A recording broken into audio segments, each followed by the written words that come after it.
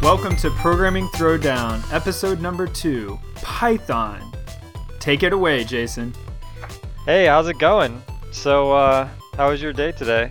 Pretty good, pretty good. I'm practicing my radio voice. Oh yeah? I've noticed that I turn to YouTube for learning just about anything. Like I wanted to cook snow crab, so I went on YouTube and I saw how to cook it. And then I'd cooked it, but the snow crab has a really tough, exoskeleton. Right. So I couldn't figure out how to get the meat out of the crab. So again, I turned on YouTube and put in how to eat the snow crab. Our brains have been offloaded to Google. Yeah, pretty much. Anything I need to know how to do, I've gone to YouTube. It's kind of sad. Pretty soon it's going to be like, how do I feed myself?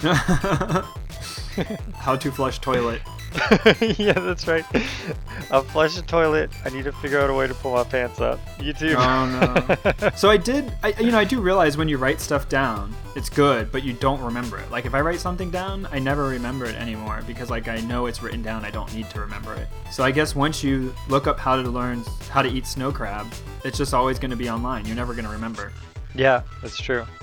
I saw a guy wrote a book. I think it's called Moonwalking with Einstein.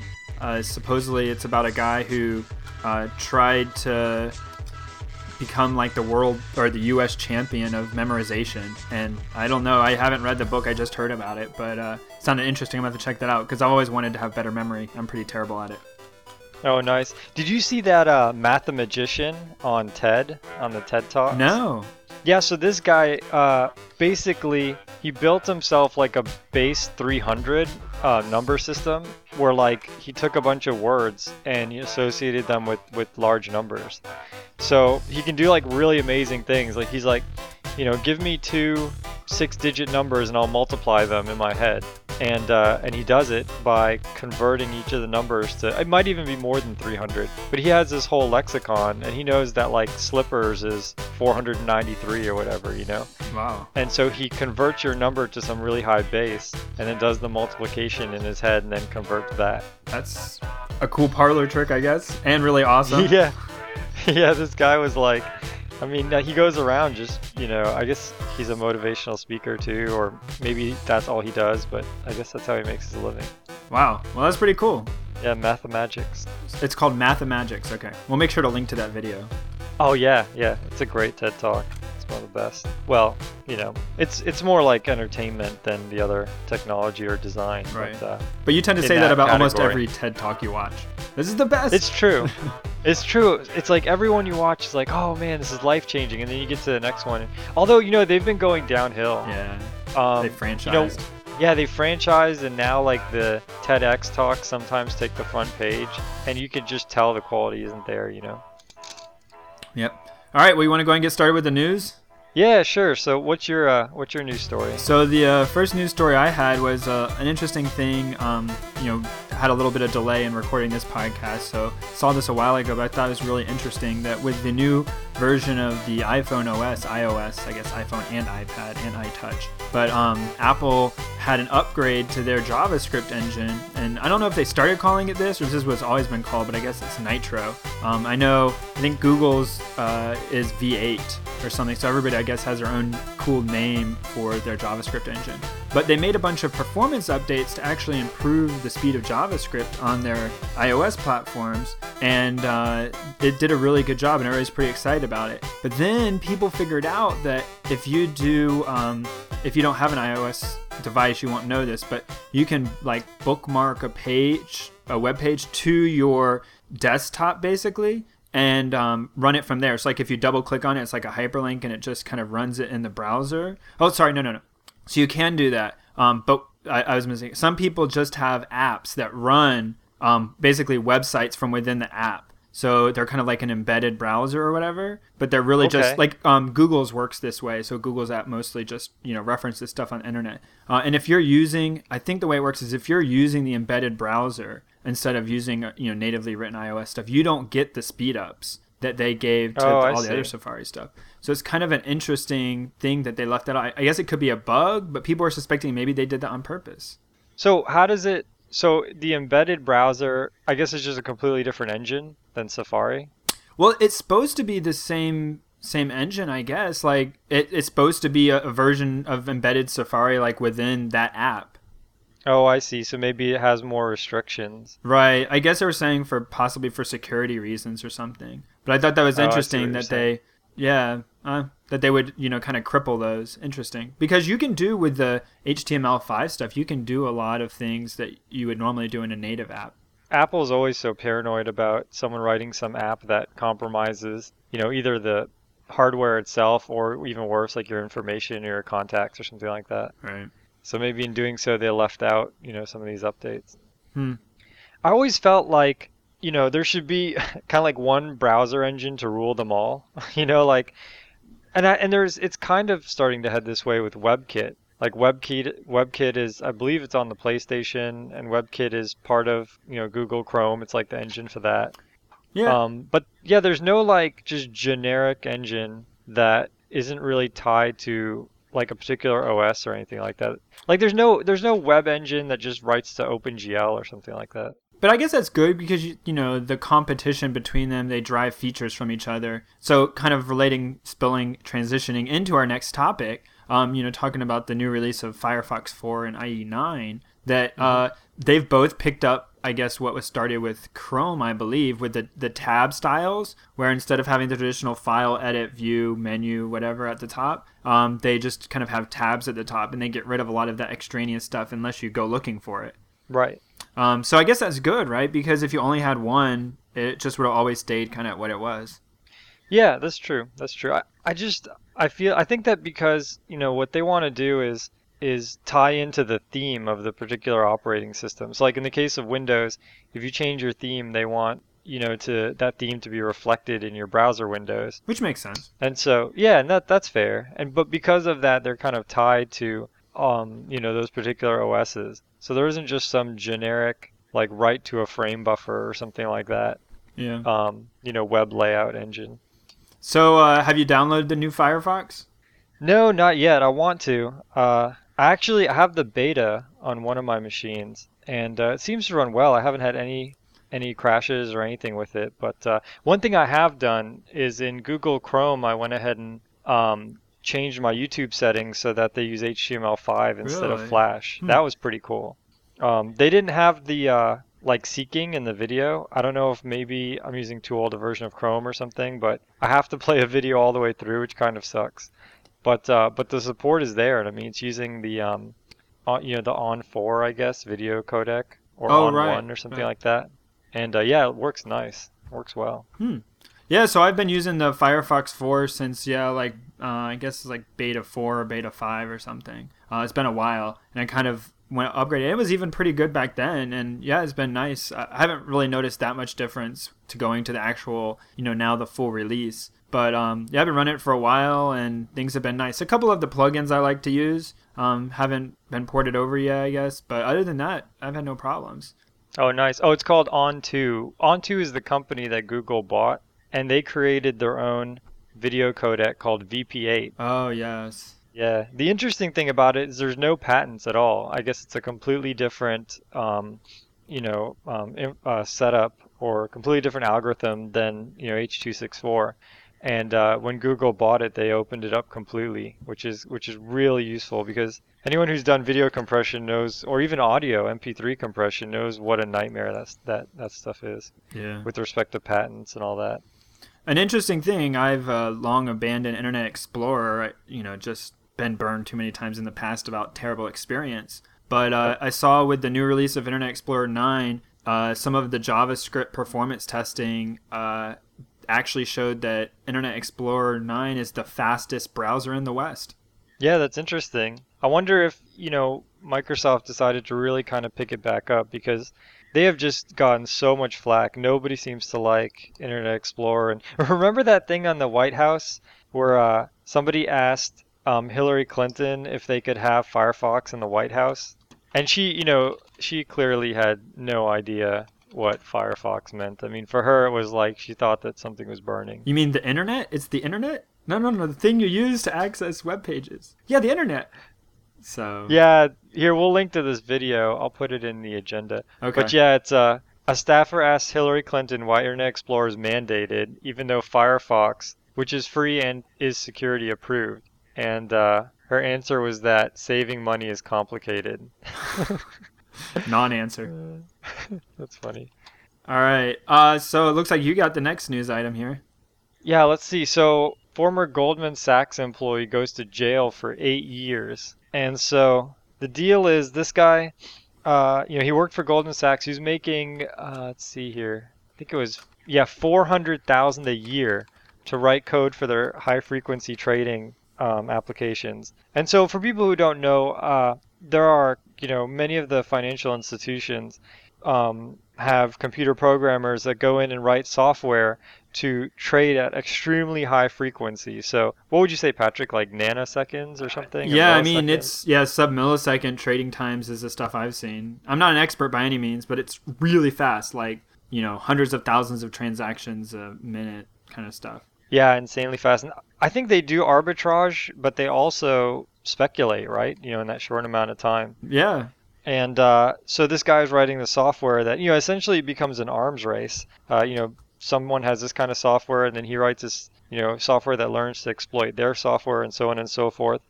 They're paying him 400,000 a year, and Nice. he decided that he was going to take his software over to a small company that they offered to double his salary. So he tried sneaking the software into that company. He got caught, Wah, and wah, he got, wah. yep, 8 years of federal jail time, which is Oh, serious business. yeah, yeah, Straight yeah. out of Office Space. Oh man. Okay. Yeah, we'll just move on. So don't steal code, ladies and gentlemen. Yeah, Bad yeah. So idea. this is interesting, right? For several reasons. One, it's he didn't actually make any money off of it or steal any money. So in that respect, it seems like 8 years is extremely serious. But this goes to show that people in companies take this stuff extremely seriously, and it's your responsibility, as a software engineer to be ethical in these types and not try and pull these types of shenanigans. Yeah, definitely. That's. I mean, I guess it's good that it shows that he didn't get off easy for doing something that's stealing essentially the livelihood of the business. Not that I'm a big defender of the banks, but still, Yeah, yeah, exactly. it's wrong. Yeah, definitely. Yeah, I mean, you can definitely get hit hard. So, Yeah. if anyone out there works for Goldman Sachs and is thinking of trying to pull a stunt like this dude got 8 years in federal penitentiary. So, If that's the average salary, $400,000 a year at Goldman Sachs, please donate to our show, Programming yeah, that's Throwdown at right. gmail.com. Yeah, we'll set up a PayPal account just for you, Mr. Goldman Sachs employee. Yeah. So, Oh man. no, I'm just, those guys they work crazy hours, so, and they've gone through a tough spat, so don't envy them. Yeah. No, this is hard times for everybody, and I'm sure those people are no exception. Right. So I have another news article. Do you have one now, or do you want to go No, I back think and I forth? think we're Or? done with mine. Okay, so this is kind of interesting. This was from Newswise, and this guy wants to start investigating. It's a professor, young professor, and he wants to investigate green computing or energy efficient computing. And so, programming languages, they usually serve, one of several purposes.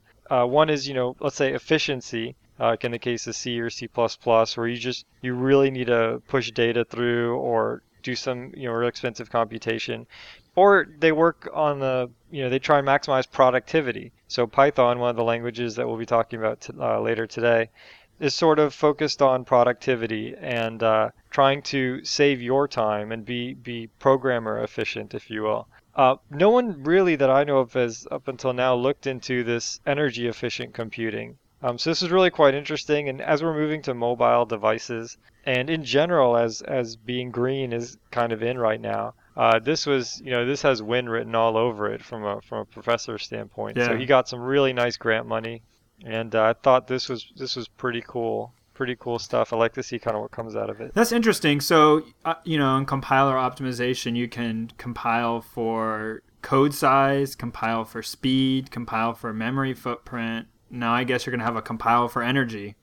Yeah, I mean, what does That'd be that cool. mean? I mean, I guess in a superficial sense, you try to limit the number of instructions. But then even then, I mean, you might try to get more cache hits. Maybe that saves energy. I'm not really even sure. Those seem things that you would do already just to improve performance.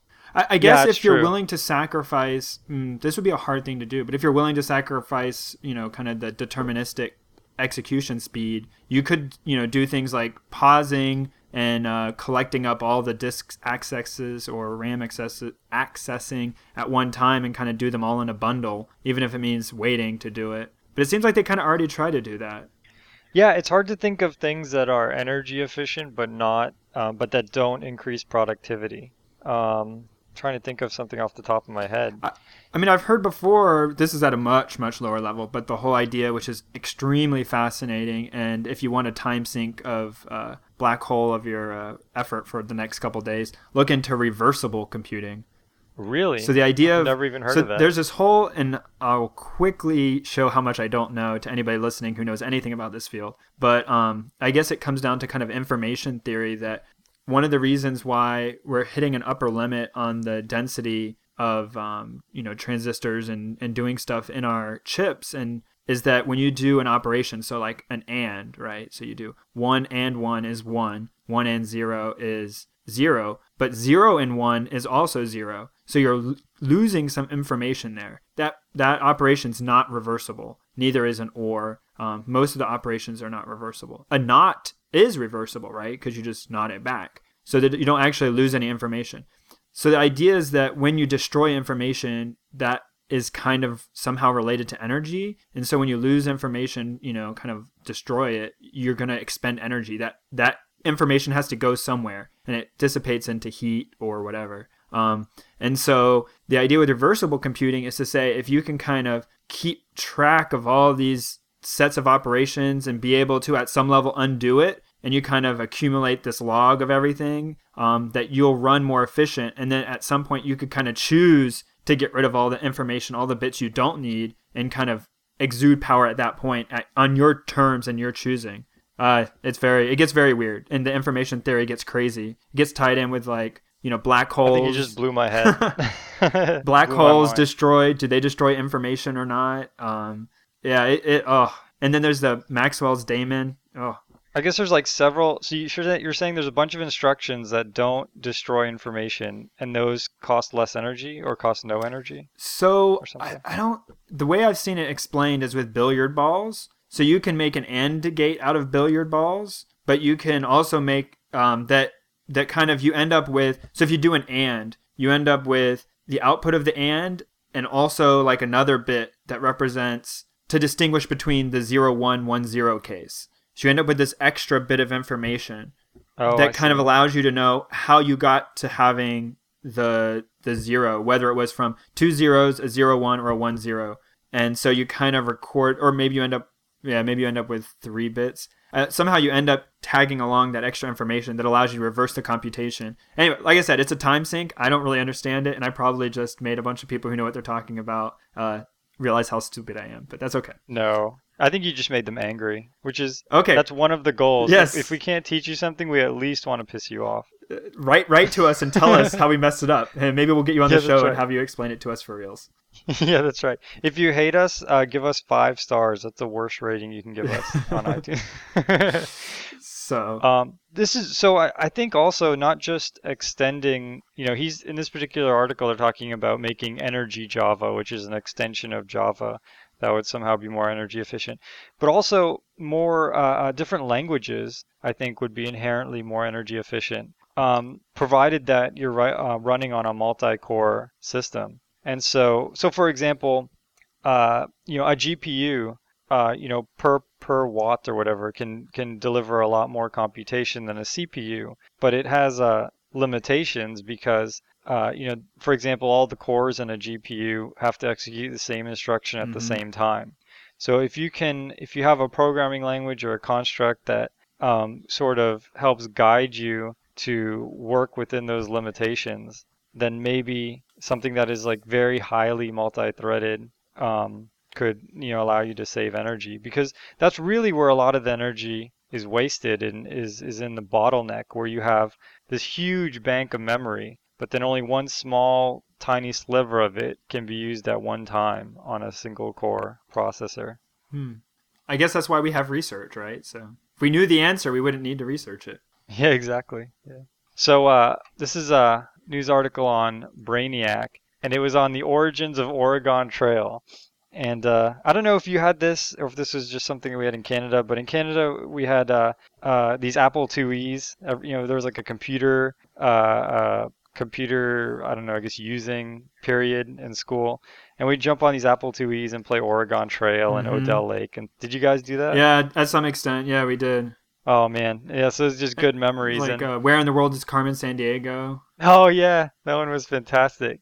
And this article is talking about just Oregon Trail, where it came from. It's actually programmed and designed by some teachers who just happen to be really geeky and into coding. And they were inspired by Choose Your Own Adventure books. And it was really, the thing about Oregon Trail is it's a complete simulation. I mean, it's very egocentric. It's not like other wagons are passing you by or anything like that. But, in the sense that, you're traveling along this trail and you're having to deal with hunting for food, and the environment can influence, the hunting grounds and things like that. It's almost a complete simulation, which makes it just very interesting that something, that old could be that powerful. Yeah, a lot of people seem to remember that. Most people our age kind of remember playing it. You've got dysentery. Yeah, that's right. It's funny. In fact, the news article has a caption or has a figure, and the figure clearly states that Nicole has dysentery. And you can go on virtualapple.org. I don't know if you've ever been on this site. Oh yeah, it's great. www.virtualapple.org, and it has a number of Apple IIe games. I'm not sure. It says that it's copyrighted, all rights reserved, et cetera, et cetera. So I'm not sure what the legality of it is. But it seems legitimate. It doesn't seem like it's that they're doing anything illegal. Maybe they have permissions. I'm not sure. But Oregon Trail is on there. Risk. Yeah, that's right. Oregon Trail is on there. Odell Lake is on there, and it's actually a Java applet. So someone built an Apple IIe emulator in Java, and runs right there in the browser. It actually might even be a browser plugin. Interesting. So, well, I don't want to open this up right now. I'll end up messing up our on the trail. I'll end up messing up our Skype connection and/or man, get that deer, get the deer, get the deer. That's right. I should have fjorded the river. Oh yeah, remember there was one where I guess I had no idea. Never mind. Okay, sorry. Go ahead. Yeah, I mean at 9 years old, we had no idea. So there's this river. It was like I don't know, Swanee River. I don't remember, but it was something like 20 feet deep, and I was like, oh yeah, just ford it, just walk across it, and then you lose everything. You have been washed away. You end up crying at recess. Yeah. Oh, okay. We're nerds. All right. So my tool of the day is a cool distributed version control system. So in the vein of Git, Mercurial. What are the other big ones? There's a couple other ones, but Subversion. Well, Subversion's not distributed though. Oh, that's right. So so distributed ones, but this one's interesting. So the thing I kind of like, and I've been trying to do better about, it's not really the new year anymore, but my semi-New Year's resolution for the last couple of years has been to do better about version control at home / for personal stuff. And one of the nice things, Subversion has some tools will let you do that, but it's not really set up to do that. The nice thing about the distributed stuff is that that's kind of how it always is you can just have a repository on your local machine, and then at some point you kind of merge repositories with other people who could have previously, had a version from yours, and they kind of split up and move throughout. There isn't a one central repository that's the repository everybody refers to. So that kind of confuses people, makes it a little bit hard. And I'm not an expert by any means on version control, much less distributed version control. But Fossil's nice because it's a single executable that you put in your path, and you're able to, so I use it on Windows, and you're able to check stuff in and out, and there isn't a complicated system behind it. I've used Mercurial before and Git to some extent, and they're nice, but they're kind of tangled up in, they do a lot more. This I guess it probably does a lot, but it's really simple, just one executable, really basic, and I've been using it to do version control on my local computer for stuff that I should have been always using stuff for and just haven't really been doing. This looks nice. I have had so much grief with Git using GitHub.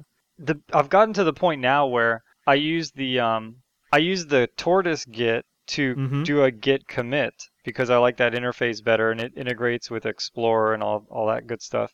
But then I have to use the Git GUI, which is a separate program that comes with Git, to do the push. It has something to do with like I could never get the SSH key working right in Tortoise Git. And it seems like I just have so much trouble with Git. So this looks awesome. I'm definitely gonna check this one out. Yeah, so like I said, I'm not an expert, but I liked it, and it has the ability to set up a server within it. So like, I could put it open, and then somebody else on my network could, download my repository or whatever and clone it. So it's nice. I like it. It's worth looking into.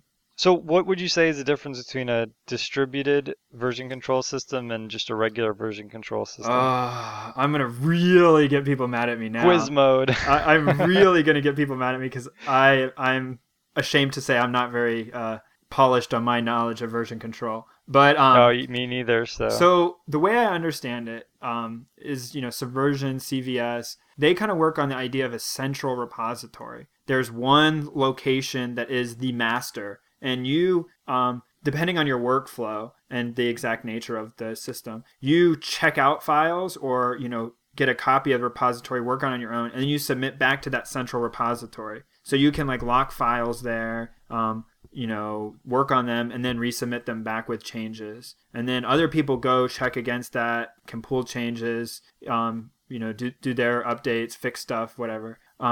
The difference with a distributed version control system is that certain operations which are complicated to do in one of these others are become very easy to do, like branches. Branches are really easy to do. And having multiple versions of the code existing at one time, like 8 different kind of parallel paths going at one time, isn't really a big issue. And the way that you do, and even on your computer having multiple versions is easy because there is no central repository. You can have one, right? Like you and I could say, oh, we're gonna host on GitHub. That's our official repository. But in reality, it's just another version of the repository, and everybody's is just as important or authoritative as anybody else's. And so, for instance, I could push to you my changes. You could make them in your repository, and then you could push them up to the GitHub server. I don't have to push them up to the GitHub server. You get them, bring them back down. We can like share with each other and commingle those because there is no one branch that everybody has to come down from. Oh, interesting. Yeah, I mean, in Subversion, if you were to create a new branch, you would have to go to the master server and say, hey, I want you to split, and make a new branch for me. Whereas it sounds like with this system, you're making your own branch and it has nothing, you don't need the server's permission. And the server doesn't even know you have your own branch. Right, per se. Right. And I can make multiple revisions, multiple check-ins against myself. Forward those to you, you merge some changes, do additional, and then you merge back to the quote-unquote, central, authoritative, whatever, base. And then if you actually look at it's kind of cool when you look at the, version history, you see all these merges and splits, and you can do things that would just cause a nightmare under most repositories. Oh, nice. That's good stuff. I'm definitely going to check out this fossil. That's awesome. So yeah, I guess what is your tool of the week? Day? My tool of the day, or I guess of the bye week, isn't quite as cool. Oh, sorry. Oh my gosh. Sorry. Oh. My tool doesn't have fossils or tiger blood, sadly. But it is actually extremely useful. I've been using it for a while now, and I think it's fantastic. It's called Unison, and specifically I'm talking about the Unison file synchronizer.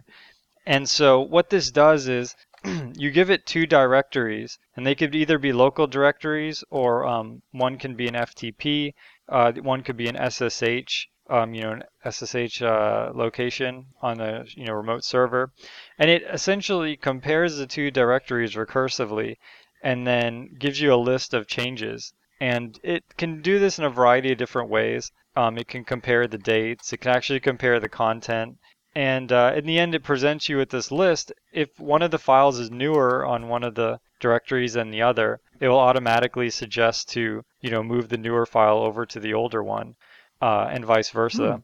Otherwise, if it can't figure it out, either because it doesn't have access to one of the dates or gets confused or something like that, or if both files have been modified since the last time you ran Unison, then it will put up a little question mark, and you can make the call on, do you want to diff these two files manually and merge them together that way, or do you want to just pick one file or the other? Nice. In general, it's great for synchronizing your USB stick. So if you have a bunch of docs or a bunch of files on your USB stick, you don't want to run the risk of losing the USB stick and losing all of that data permanently. Right. So you can run this Unison program and put your USB stick and then put a directory on your hard drive, and it will sort of keep everything in sync.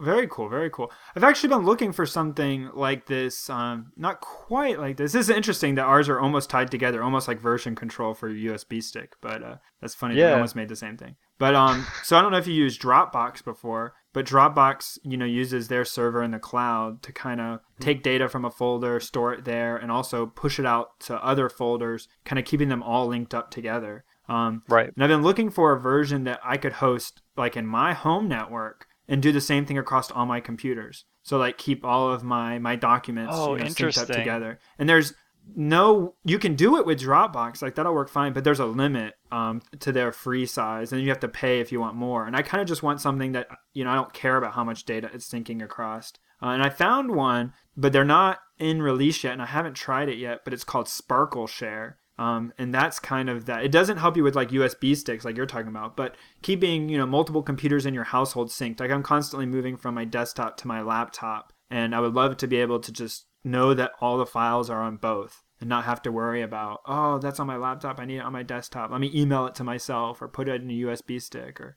whatever that's. Yeah, this is interesting. This is good stuff. So yeah, it seems like, it shouldn't be that hard. Like they have to kind of hook into the OS, but whenever they see that, a certain file has changed in a directory that they're monitoring, they can, go and propagate, and give that file to everybody else. It's one of those apps that seems kind of straightforward, but then the devil's probably in the details there, Definitely. Especially if you want to make it run on Mac and Windows and reliably. Samba and reliably. And it has to recover. Like if your machine, if one of the machines goes down, when it comes back up, it'll have to try to, get him back in sync and all that. Right. Not trivial, but if somebody could do it in an open source package, that'd be awesome. Yeah, definitely. So, well, is it time for the throwdown of Python? I think so. Let's throw it down.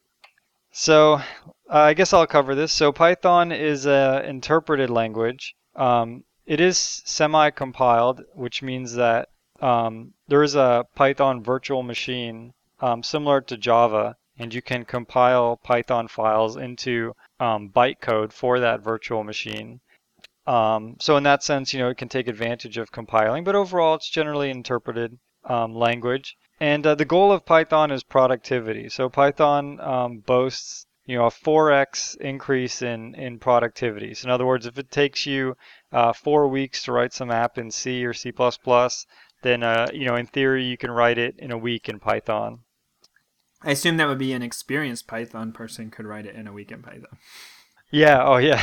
This doesn't have magical powers, does it? I think it does. I think Genie's come out and actually plug in, little Bluetooth USB keyboards and just write alongside of you as you're writing. What?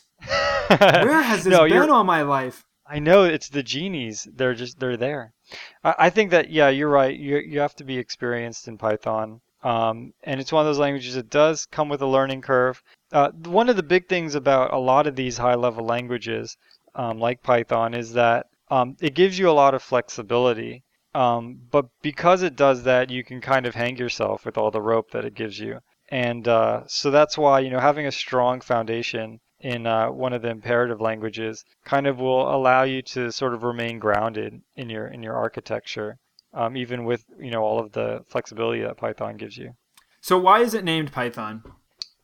Oh, that's a great question. Do you know the answer to that, or are you just quizzing me? It's a Monty Python reference. No way. Yep. Is that? Oh wow. Yeah. I have to look that up. No, definitely. So I figure any programming languages that uses Monty Python references sprinkled throughout has to be good.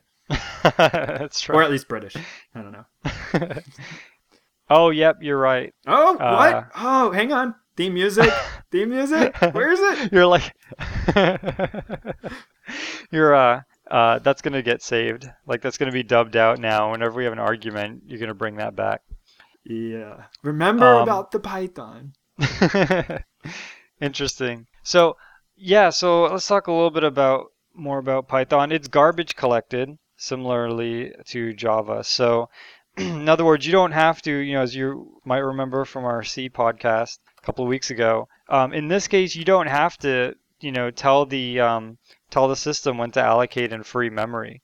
You just say, hey, I have this list of data, I have this dictionary, and the dictionary of it's a dictionary of phone numbers, and I want the phone number of Joe to be 999,999, and it automatically decides I'm going to create a dictionary, I'm going to allocate memory for that dictionary. There's a new entry, maybe I have to increase the size of the dictionary to handle the new entry. It does all of that. So you're completely oblivious to the memory manager.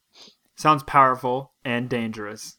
Yeah, I mean, definitely. If you're working on a system that doesn't have a lot of memory, such as an embedded device, you have to watch out for running out of memory. And in fact, with Python, this is especially an issue because it has a virtual machine. I believe the virtual machine has a memory limit. So in the case of C++, you can, for the most part, allocate memory and just keep on going, keep on allocating memory, and it'll eventually start putting memory, what's called virtual memory. It'll start creating memory regions on your hard drive, but it'll essentially give you the freedom to do whatever you want. In the case of Python, there's a hard limit in the virtual machine, and if you try and allocate, 27 gigs of memory, it's just going to throw up. It's going to cause an error in the virtual machine. So I see this phrase, batteries included. What does that mean? Yeah, so Python comes with the Python standard library, and the Python standard library is actually just extremely massive. So yeah, one module in the library is Pickle, which I'll talk about a little later for doing serialization. It has zlib. So if you've ever had a .tar.gz file, if you've ever downloaded one of those off the internet, that's using zlib, and Python supports that natively. So just let's look at that for example. Let's say you wanted to write a C program that opened a .tar.gz file, or let's say you wanted to write a C program that created one of those. You would have to go grab the zlib library, compile it along with your code, read up on the API and work your way through that. With Python, all that stuff's included. So you don't have to worry about building zlib and what sort of compile parameters you need to give it and things like that. All that stuff's in there. It has comma separated values for writing stuff that could be read by Excel. It's got hashing, just tons JSON encoding and decoding, email handling. The Python standard library has a HTTP web server built into it, so you can host your own website using just Python. So you can get hacked without even needing an extra library. No, I'm just teasing. That's right. You can have your users' email addresses leaked like TripAdvisor did earlier today, without anything but Python. So that's cool. That's cool. Now, the fact that it has all these libraries, is there good documentation for those? Yeah. So there's docs.python.org, which is Python's own documentation system, and that is extremely comprehensive. And I think you've also found a couple of websites to kind of learn Python as well, right, Patrick? Yeah, so, under the kind of one of our charter goals here is that help people, see the uses of other languages. So, for instance, we talk about Python being helping you be more productive potentially. And so as part of that, you got to learn those languages so that you can exploit the benefits to the fullest. So talk about, a little bit about our experiences, if we have any, with learning the language. And one interesting thing, if you're listening to the show and you don't yet know any programming languages, I think a lot of people consider Python a good first one to learn. What do you think, Jason? Yeah, definitely. I think that I think Python was one of the goals of Python was to sort of be simple to use and to understand, and it seemed like there was almost an educational focus to Python, and because of that, I think that Python would definitely be a great starter language. One of the things that you really have to watch out for in languages like C and C++ are dealing with these really high level structures and manipulating structures and memory and reading and writing structures to files can be challenging. And so Python obfuscates all of that from you. I mean, you don't really have to deal with a lot of that low level stuff, and you can get right to doing what you want. I mean, typically, what people want to learn programming so that they can do something, so that they can accomplish something, whether they want to write their own little web calendar to keep themselves focused, or whether they want to just kind of make a game or something to entertain themselves and their friends. And you don't want to get bogged down in a lot of the details, especially as a beginning programmer or working on a project by yourself. And so Python really does a lot of that heavy lifting for you, at the expense of being slower than one of the more low-level languages. Yeah, definitely. And so my first kind of learning link that I had here is something I ran across, and of course already, having a fair amount of experience with programming, this was, not that helpful to me, but it was really interesting. And I believe the guy who started this, but it's kind of a community effort now. I think his name's Zed Shaw maybe. And he has Learn Python the Hard Way. And we'll include the link in the show notes, but it's learnpythonthehardway.org. And it's kind of interesting. It's a book, and it kind of goes through and says, look, this is going to be confusing.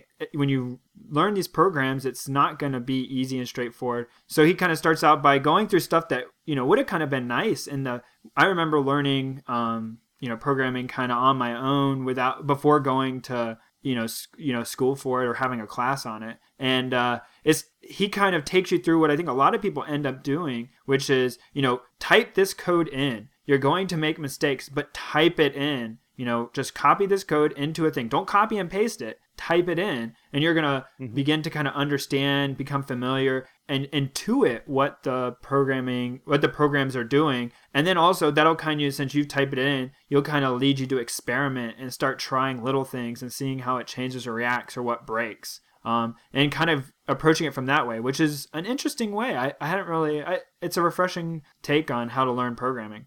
Yeah, that sounds awesome. I'm definitely gonna have to give that a shot. So the other resource I had here is PyCon, which is the big Python conference. I think just recently the 2011 PyCon happened. I think it was in Atlanta. Is that right? Yeah, that's right. And the next one, 2012, is going to be in Santa Clara, California, which is right next to Google, right next to Mountain View. Now actually, that's a good point.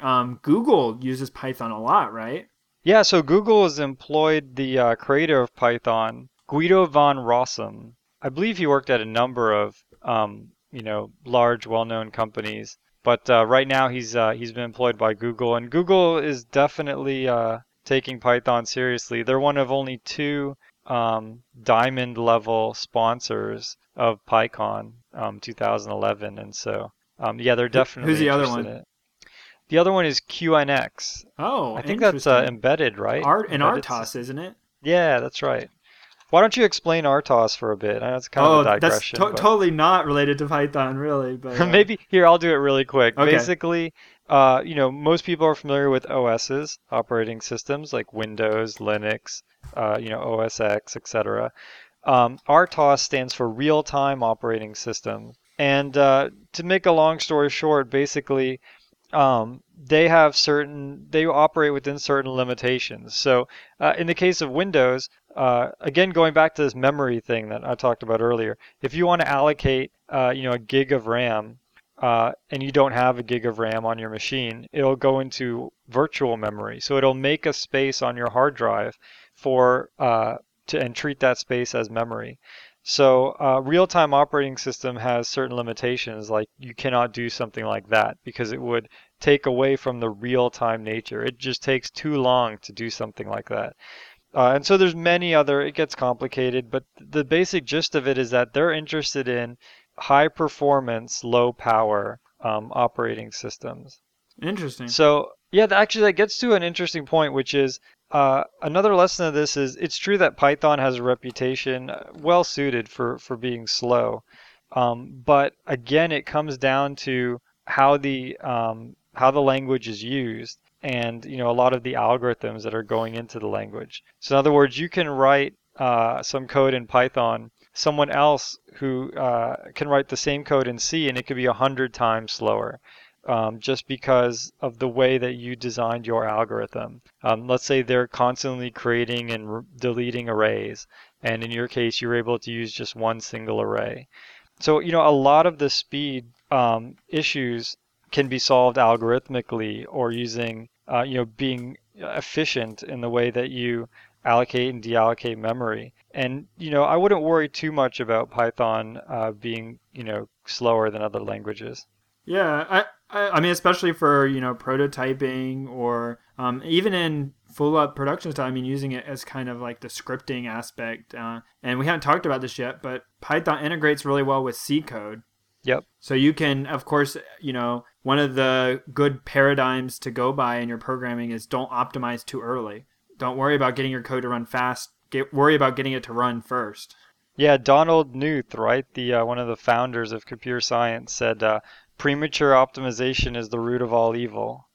So yeah, definitely. And I think that to sort of extrapolate on that point, the biggest thing I see with like a lot of kind of new or green engineers is that they'll write some code, it will be slow, and they'll sort of look at things which are somewhat myopic, like maybe if I do a compiler optimization or if I change languages but really, there's something fundamentally slow in the algorithm or in the architecture that can give you just a gigantic speed up.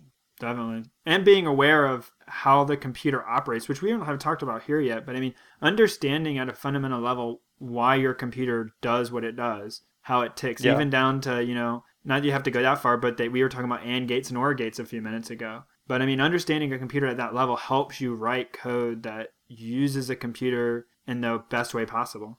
Yeah, definitely.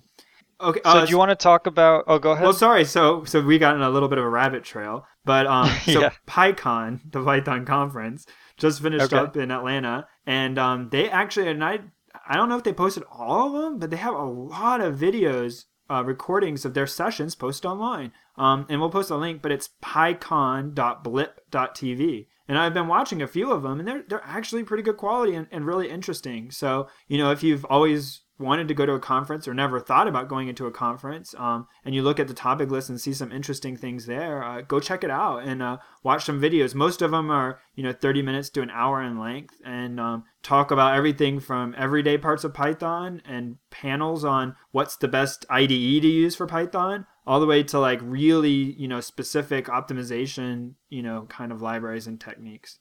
Yeah, this gets to kind of a little digression, but I think an interesting point, which is, many of you out there work for, tech companies or maybe IT companies, but work, sort of in the software engineering industry. And, you should definitely, ask your management if they can send you to PyCon or one of these conferences. That's sort of a win-win. I mean, most of the time, most companies have a budget for training, and very often people don't take advantage of the budget, and that money gets wasted. By going to one of these trainings, you can learn a lot about Python or something else, and you can also become more valuable. I mean, your employer knows that you've went and gained this skill set, or you've went and gained some connections with the top people in a certain field or in a certain topic. And that can really help you along further down the road. It's an investment. Yeah, hopefully people's jobs are amenable to those kinds of things. Yeah, it never hurts to ask, right? What are they going to do? Tell you no? Yeah, I mean, worst case, they tell you no. At least, even by asking, you can remind them that you're inquisitive. I think that it's useful. Yeah, definitely. And I think we could all stand to be told no a little more often. Oh yeah, that's right. What is it you're trying to? I think your metric was to get told no once a day, right? Yeah. So this was an interesting thing on Hacker News a while ago. I haven't seen anything about it recently, and I don't remember exactly how they phrased it, but it boiled down to this guy came out and said, we assume too much in our lives about restrictions and barriers placed on us, and so if you just make it a goal every day to get told no on something, anything, not a silly thing, but an actual something, get told for real no, that you will learn quickly that we're trained from very young age not to say no to people. So for instance, he I think one of his examples was he was in some big city and took a cab ride and said, "Oh, I forgot my wallet," or was getting in the cab and said, "Oh, I forgot my wallet. Do you mind taking me, for free?" And the guy's like, "Oh, okay." Just kind of like, didn't want to tell him no. Or he would wander around areas that looked restricted and people would come up to him and say, "What are you doing here?" He's like, "Oh, I don't know. I'm just wandering around." And he's like, "Do I need to leave?" And they're like, kind of, but they had a really hard time telling him, like, "Yes, you need to leave." So this is amazing. Yeah, so his thing is, go to your boss and ask. You say, "Well, no, I don't want to be told no. They're going to think I ask too much." Well, go ask, because you don't know. Like Jason pointed out, they probably have a budget for it. And if that budget's not getting used, it'll disappear. So they may, in fact, be glad to send you to the conference. Yeah, definitely. Okay, let's talk a little bit about virtual machines. Yes. Python is kind of interesting in that it actually has several different virtual machines, and they all have kind of really unique purposes. So the first and the most common is CPython, and this is well, hang on. Oh, go ahead. So what is a virtual machine? Oh yeah, this is a good question. So a virtual machine, and I'm probably going to butcher this because I'm not going to. It's okay. I did it twice already this time, so it's your time to sit into the hot seat for a minute. Oh man, I'm sweating. So a virtual machine is basically a software implementation of the fundamental components of a computer.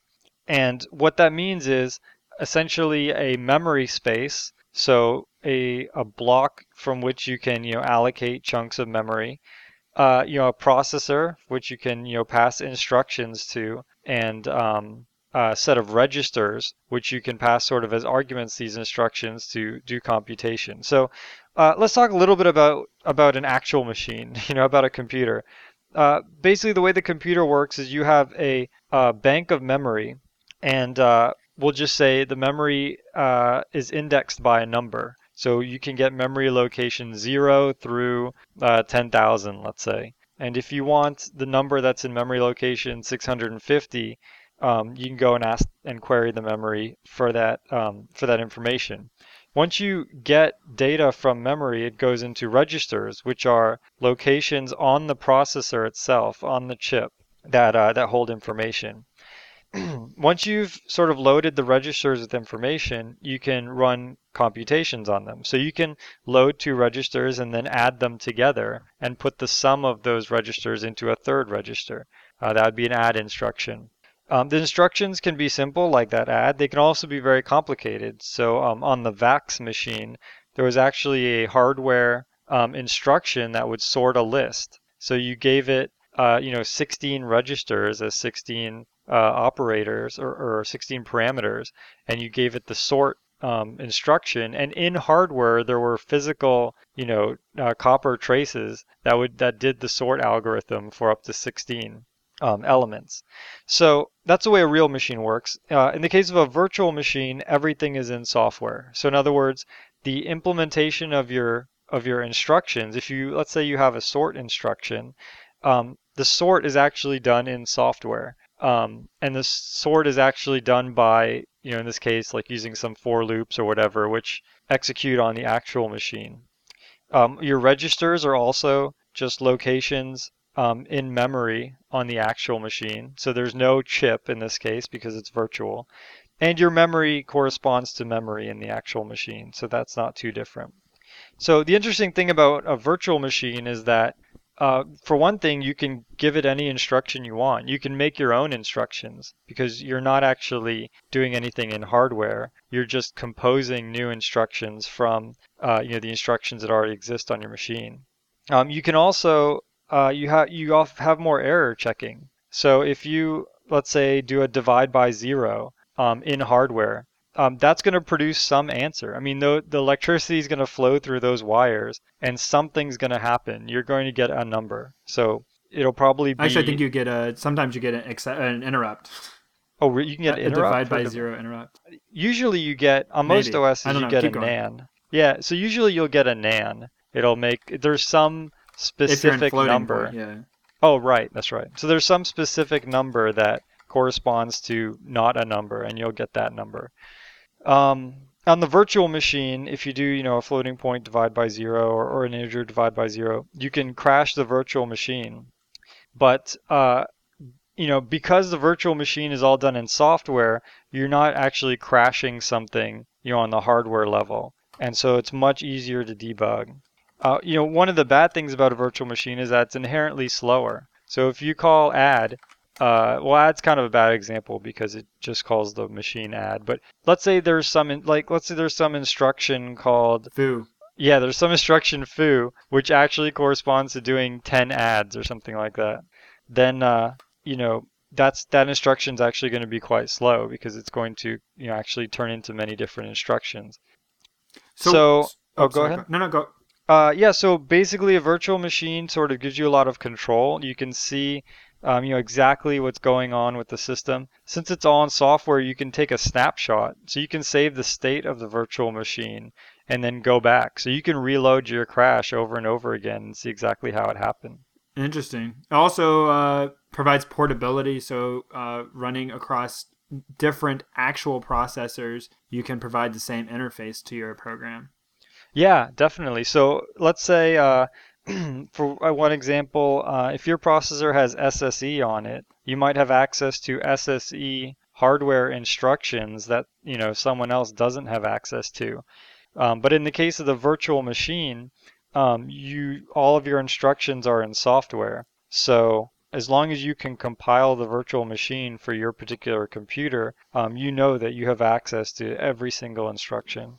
And interesting things, which are another kind of gotcha, but the virtual machine on the computer with SSE could have SSE acceleration, but then you could run on another computer and assume that that's there because those instructions are still there, but that acceleration can't happen because there isn't a hardware, so that has to be done in software. Right, that's right. Yeah, so that's actually interesting. The virtual machine can run faster or slower depending on the specs of your actual machine and what instructions are actually there. So what's the difference between a virtual machine and an emulator? Oh, interesting. So that's a good question. Okay, I'll give my opinion. Okay, yeah, you go first. Then you can tell me if I'm right or wrong. But I mean, okay. So an emulator, which we haven't talked about, is kind of taking a real world, and these are generalizations, but taking a real world device. And so we were talking about the Apple emulator online before, the Apple IIe emulator. So taking a real device and creating a program that runs on other hardware typically. So for instance, in this case, a Windows OS running on an Intel processor and simulating every hardware aspect of the Apple IIe that matters so that you could take a program that was written for an Apple IIe and without changing anything in that program, run it through your emulator, and it would know no difference, and it would behave the same, and the user could interact with it if it's a user interacting kind of machine. Versus a virtual machine can implement essentially a hypothetical machine, a machine that doesn't exist in the real world. So Python doesn't implement a virtual machine that is a facsimile of another machine. It could have 1024 registers where no real machine's going to have that many registers. It could have, in theory, a infinite stack that no hardware could actually have. It can do stuff that isn't possible in real hardware or even has just never existed in real hardware, and it's not bound to trying to emulate some other kind of hardware, just providing a consistent interface to programs that are written for it. Yeah, I think that makes sense. I think that, the biggest point there is the fact that, like you said, the emulator is actually emulating another system, whereas, a virtual machine can be completely virtual. But I guess fundamentally they're the same, though. So yeah, I think a lot of it is connotative. Emulators are typically, where you're going and trying to emulate a machine, a specific piece of hardware like a Nintendo or something, whereas a virtual machine is often referred to, emulating an operating system, like running, Linux inside of Windows using VMware, something like that. Yeah. Or in this case, running a Python machine inside of a Windows or a C-based machine. Yeah. So let's talk a little bit about the different Python virtual machines. Okay. And why yep. they're Sorry, important. got a little side talk there, but no, I think it's good. It's good. So there's CPython, which is the original Python virtual machine, and it's, as the name suggests, coded in C. It's compiled for whatever actual machine you're running it on. So if you're on Linux, you're using a Python virtual machine that was compiled for Linux, and there's a bunch of compile defines to try to, use the same code base on many different machines. There's also stackless Python, and stackless Python is actually quite interesting. It gives some extensions to Python that make it more multi-core and multi-processor friendly. And have you ever used stackless Python? I have not. It has, it does a lot more for multi-processing type stuff, or parallel processing, right? Yeah, one interesting thing about stackless Python is it's used by EVE Online, which is the which boasts the largest user base, largest single online server user base of any multi-user environment. So I believe there's tens of thousands of people on a single bank of servers that can all potentially interact with each other simultaneously using using EVE Online. So World of Warcraft has millions and millions of users, but it's split up into several what's called shards. It's split up into several servers, and then each server is split up into shards. So what that means is, let's say I might be playing on server X, and Patrick is playing World of Warcraft on server Y.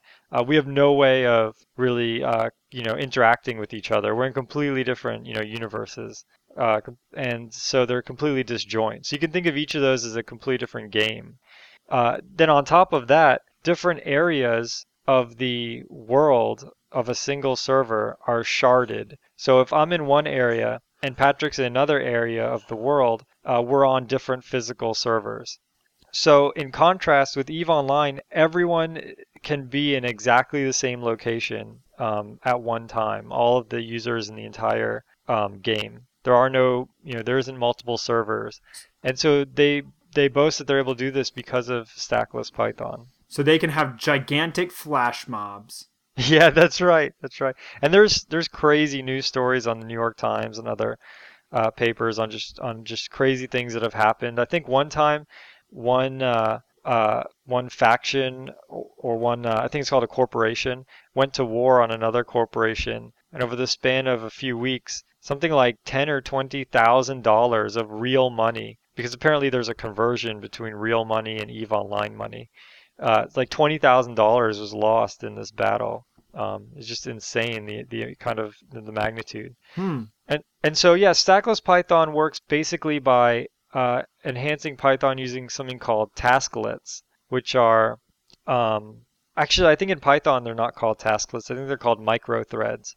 But basically, just to explain it briefly, variables and data. When you're doing programming, you might have access to a certain set of data, and you're doing computation, and you might say, okay, I want to sort both of these arrays. There's just these very large arrays, and I need to sort both of them. What I'm going to do is create two threads. And in the first thread, I'm going to sort the first array, and in the second thread, I'll sort the second array. And if you have a multi-core CPU, it can do both of those things simultaneously. And that gives you, a 2x speed up in time. So stackless Python is has a very high affinity to being able to create threads. Typically, when you create another thread, you have to sort of tell it what variables are yours, what variables are mine, and you have to create what's called a frame for that thread. With stackless Python, you can create micro threads which don't have a frame and don't have a context, and because of that, it runs extremely fast. So if you need to create a lot of threads, you can do so very efficiently. So to go back to EVE Online, they might have a thread for every player that's constantly updating the player statistics and things like that. And that architecture is what allows them to scale to those levels. So we got CPython, stackless Python. Any others? Yeah, so there's PyPy, which is a Python virtual machine written in Python. And I always thought that this was sort of an educational thing, something that Python developers can use to learn more about the language. But I'm learning more now that PyPy actually runs Python code faster than CPython. And it gets really hairy as to why this is, but basically it boils down to again, coming down to these frames. So in CPython, every time you enter a new function, it has to create a new frame. So if you create a new variable inside of a function, it has to know that that variable is with that function. And when you return out of the function, that variable needs to be destroyed. So the set of all variables inside of a function is called a frame. Local And variables. yeah, local variables, that's right. So CPython, I guess the frames require a lot of overhead, and as you're calling functions and returning out of functions, you're wasting a lot of time. And PyPy somehow gets around this by using something called virtualizables. So yeah, I still have more to learn there, but it is another Python virtual machine to consider if you're developing in Python and performance is important. They also do a number of interesting tricks, which probably we're running a little long in time tonight, so we won't necessarily talk about. But just-in-time compilation and stuff as well, right? Yeah, I mean, just really quickly, the way that kind of works is, computers like absolute numbers. I mean, if you have a loop and you're trying to loop through these items in a list, and you loop from 1 to the size of the list, but you don't really know what the size is. The size could be changing. Computers, they can't optimize that because they don't really know. Every time they go through this loop, they don't know if this is going to be the last time or not. What a just-in-time compiler does is it's able to say, okay, I know that the size isn't going to change in the next millisecond. So I'm going to lock that down, and I'm going to tell the system, the actual machine, that I'm looping from 1 to 30 instead of from 1 to the size of the list. And so, yeah, because of just-in-time compilation and being able to limit what things are changing and at what times, the actual machine is able to run much faster. Interesting. Good stuff. Yeah, do you have anything else to add on Python? So much stuff to add, I'm sure, but I think we covered it fairly well. I mean, at least at a introductory level / deep level, we kind of been bouncing around a little, but I think that's good. It'll cover all parts of our audience. Yeah, I think that, you can, people who are just learning Python or learning programming for the first time can sort of go back later and learn more about, virtual machines and things like that by, listening to this podcast a second time. And people who are, really experts can hopefully learn one or two things from us today. Definitely. And I'd be happy if they listened to it once. We'll worry about them listening to it the second time later. Right. Let's get enough people listening to it the first time. Yeah, that's right. So on that, I guess as a conclusion, I don't know if you're listening to this, you probably found us on either our website or on iTunes, but we are now on iTunes, so that's a little bit of a yay. Yeah, that's awesome. And we're starting to get a few comments and ratings in. So if you like what you hear, or if you don't, remember Jason said if you think we're terrible, just give us a 5-star rating and make us feel so bad that you think that we're terrible, and yet you still gave us a 5-star rating. That's right. And if you liked us, give us a 5-star rating and tell us how great we did. Yeah, definitely. And if if you have any comments, you can email us programmingthrowdown@gmail.com, or you can post on our blog programmingthrowdown.blogspot.com. Yeah, absolutely. In all fairness, we really would like to have any sort of criticisms you guys have, constructive or otherwise, just so that we can try to make this better. We're doing this to help you guys and to have a great time. Yeah, definitely. Okay, so I guess that wraps this one up, unless you have anything else. All right, so that's us signing off. See you guys later. Bye. The intro music is Axo by Binar Pilot. Programming Throwdown is distributed under a Creative Commons Attribution Share-alike 2.0 license. You're free to share, copy, distribute, transmit the work, to remix, adapt the work, but you must provide attribution to Patrick and I, and share alike in kind.